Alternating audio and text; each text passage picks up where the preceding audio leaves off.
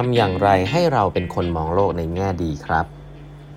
สวัสดีครับท่านผู้ฟังทุกท่านยินดีต้อนรับเข้าสู่8บรรทัดครึ่งพอดแคสต์สาระดีๆสำหรับคนทำงานที่ไม่ค่อยมีเวลาเช่นคุณนะครับอยู่กับผมต้องกวีวุฒิเจ้าของเพจ8บรรทัดครึ่งนะฮะครั้งนี้เป็น EP ที่1645นะครับที่เรามาพูดคุยกันนะครับวันนี้ก็จะเป็นตอนท้ายๆนะฮะของหนังสือ Uncertain นะฮะซึ่งผมคิดว่าพูดถึงแนวคิดหลายๆอันเกี่ยวกับเรื่องว่าทำไมเราถึงเป็นคนที่ชอบความเสี่ยงบ้างชอบความเสี่ยงน้อยไม่ชอบความเสี่ยงหรือชอบเยอะนะครับเป็นเกี่ยวอะไรกับ psychology ของคนนะครับแล้วมันมีผลกับชีวิตเราบ้างนะครับอันนี้เล่าไปหลายเรื่องแล้วมันก็จะมาลิงก์กับเรื่องนึงครับซึ่งมันเป็นสิ่งที่ผมว่าเกี่ยวข้องกันนะคือผมว่างานรีเสิร์ชงานวิจัยหนังสือในแนวนี้เนี่ยจริงๆมันจะวนๆกันแค่ว่าพูดจากมุมไหนนะครับวันนี้เรามาคุยกันในเรื่องของการมองโลกในแง่ดีบ้างนะว่าเฮ้ยคนที่เวลาเจออะไรสักอย่างหนึ่งที่มันไม่มั่นใจอ่ะหรือว่า uncertain ไม่แน่นอนอ่ะคนบางคนเนี่ยก็ไม่ได้รู้สึกอะไรกับมันมากคนบางคนเนี่ยรู้สึกอะไรกับมันมากบางคนรู้สึกว่ามันก็น่าจะดีบางคนรู้สึกว่าเอ้ยมันน่าจะแย่เพราะฉะนั้นจริงๆแล้วในสถานการณ์เดียวกันมันขึ้นกับตัวเราเริ่มต้นอย่างนี้ก่อนเราอย่าคิดก่อนว่าเมื่อสิ่งนี้เกิดขึ้นแล้วทุกคนก็ต้องคิดแบบนี้แหละบางคนชอบคิดอย่างนี้จริงไม่จริงนะครับเวลาบางสิ่งเกิดขึ้นแล้วมันขึ้นกับประสบการณ์ของคนนั้นมันขึ้นกับทัศนคติของคนนั้นในการใช้ชีวิตแล้วก็มันก็จะบอกมาว่าคนนี้คิดว่าสิ่งนี้มันจะดีหรือมันจะไม่ดีนะมองโลกในแง่ดีกับมองโลกในแง่ร้ายเนี่ยเป็นเรื่องของตัวคนไม่ได้เป็นเรื่องของสถานการณ์ซะทีเดียวแต่คำถามคือว่าแนวคิดในการที่เราจะทำให้เราเป็นคนที่ฝึกให้เป็นคนที่ optimistic หรือว่ามองโลกในแง่ดีมากขึ้นมันทำได้ไหมคำตอบคือมันทำได้นะครับแล้วก็วิธีการเนี่ยมันก็มีเขียนอยู่นะแล้วก็ในหนังสือ positive psychology อีกเล่มหนึ่งเนี่ยของ professor ของคุณมาร์ติน เซลิกแมนเนี่ยก็มีพูดถึงนะครับก็คือ 3P นะมันมี 3P ที่แตกต่างกันของคนที่มีมองโลกในแง่ดีกับมองโลกในแง่ร้ายนะ P แรกเรียก permanence P ที่2เรียก pervasiveness P ที่3เรียก personalization นะครับ permanence คืออะไร permanence ก็คือว่าเวลาที่เรา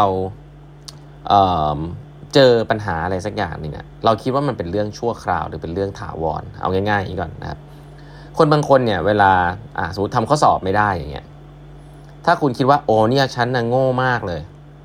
อย่างเงี้ยเขาเรียกเป็นเรื่องถาวรคือคุณคิดว่าเรื่องไม่ดีของคุณเป็นเรื่องถาวรฉันเนี่ยไม่ฉลาดเลยคือทำมันแก้ไม่ได้มันถาวร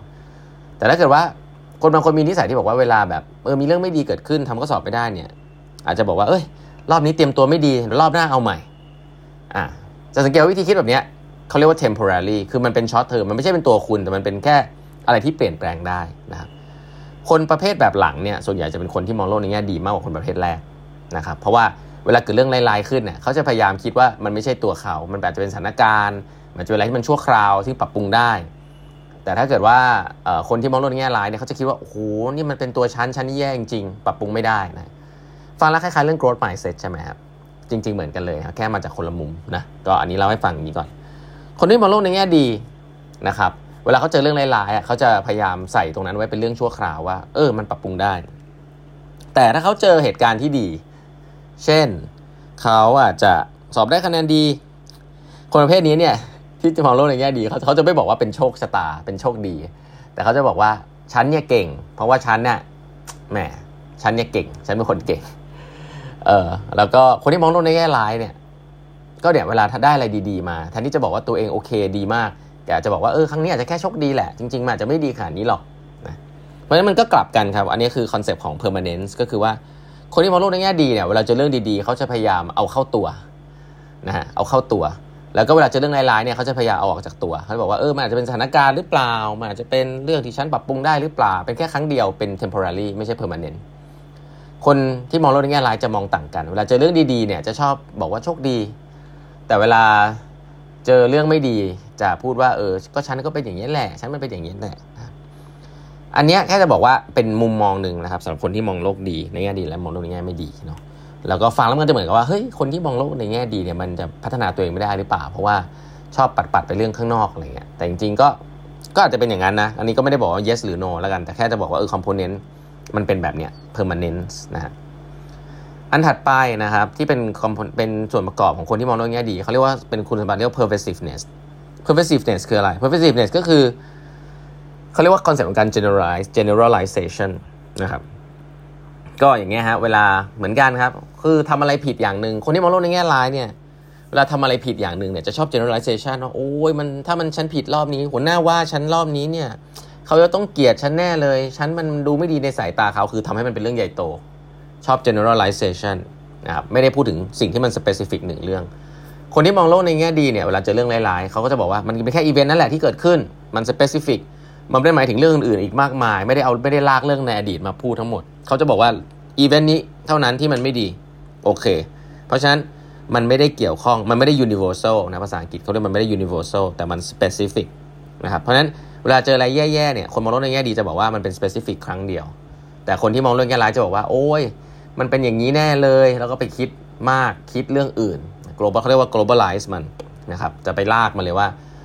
พี่เขาต้องไม่ชอบฉันอย่างนั้นอย่างนี้ด้วยเลยทั้งที่จริงๆอาจจะเป็นแค่เรื่องนี้เรื่องเดียวก็ได้นะเพราะฉะนั้นก็ระมัดระวังตัวเองให้ดีครับเวลาเราเห็นเหตุการณ์ที่มัน specific มากๆแต่เรากับไปคิดให้มันเป็น generalization อันนี้คอนเซ็ปต์ที่2ของ pervasiveness ที่ต่างกันระหว่างคนที่มองโลกในแง่ดีกับมองโลกในแง่ร้ายนะครับคอนเซ็ปต์ที่3นะฮะคือเรียกว่า personalization นะ personalization ก็คือว่าไม่มีอะไรมากครับเวลาคุณเจออะไรที่มันแย่ๆเนี่ยคุณชอบโทษตัวเองหรือเปล่าหรือว่าคุณพยายามไปพูดถึงสิ่งที่เป็น external factor นะครับก็คนที่มองโลกในแง่ร้ายเนี่ยจะชอบโทษตัวเองนะครับจะชอบโทษตัวเองอย่างเช่นถ้าคุณขึ้นไปพูด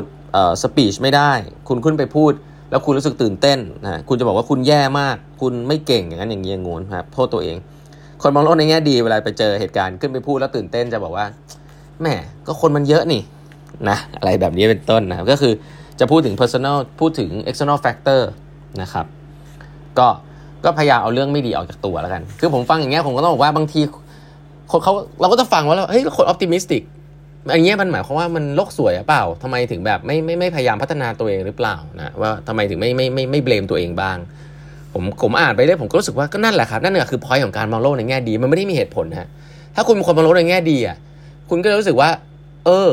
มันทุกอย่างมันพัฒนาได้อะไรที่มันแย่มันก็เกิดขึ้นแค่ครั้งเดียวแหละอะไรที่มันดีอ่ะเดี๋ยวมันจะดีต่อไป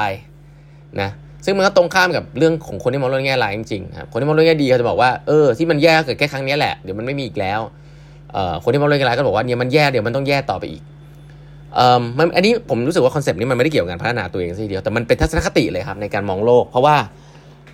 มันอาจจะอยู่ในยีนเราอะซึ่งอันนี้ผมว่าเป็น awareness ที่เราต้องรู้ว่าเราเป็นคนยังไงลองไปนั่งนึกกับตัวเองนะครับว่า permanence pervasiveness ของ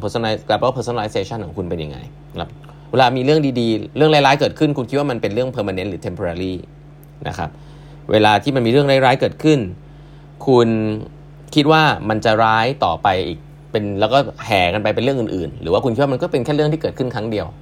นะครับแล้วก็สุดท้ายคือเวลาเรื่องร้ายๆเกิดขึ้นคุณโทษตัวเองหรือเปล่าหรือว่าคุณพูดถึง external factor บ้างว่ามันไม่ได้บางทีฉันก็ควบคุมไม่ได้ครับเรื่องพวกนี้ก็บอกครับว่ามันก็เป็นแค่การเลือกที่จะมองโลกเท่านั้นเองคุณเลือกได้นะครับแล้วคุณก็ฝึกได้ที่จะมองโลกเวลามีเรื่องดีกับเรื่องร้ายเกิดขึ้นผมก็ง่ายๆครับคนที่มองโลกในแง่ดีเนี่ยก็คือเอาดีเข้าตัวครับเวลาเรื่องดีก็เอาเข้าตัวหมดนะเรื่องไม่ดีก็พยายามจะบอกว่ามันปรับปรุงได้แหละมันไม่ได้ว่าฉันเป็นอย่างนั้นแล้วฉันปรับปรุงไม่ได้อะไรแบบเนี้ยก็เป็นนั่นนะฮะก็คือที่มาแล้วก็เป็นคอนเซปต์ของการมองโลกในแง่ดีนะในแบบของมาร์ติน เซลิกแมนนะครับก็น่าสนใจนะครับเดี๋ยวรอบต่อไปมาเล่าให้ฟังต่อมีประเด็นอะไรนะฮะวันนี้เวลาหมดแล้วนะครับฝากกด subscribe บรรทัดครึ่ง podcast นะฮะแล้วเดี๋ยวพบกันใหม่พรุ่งนี้นะครับสวัสดีครับ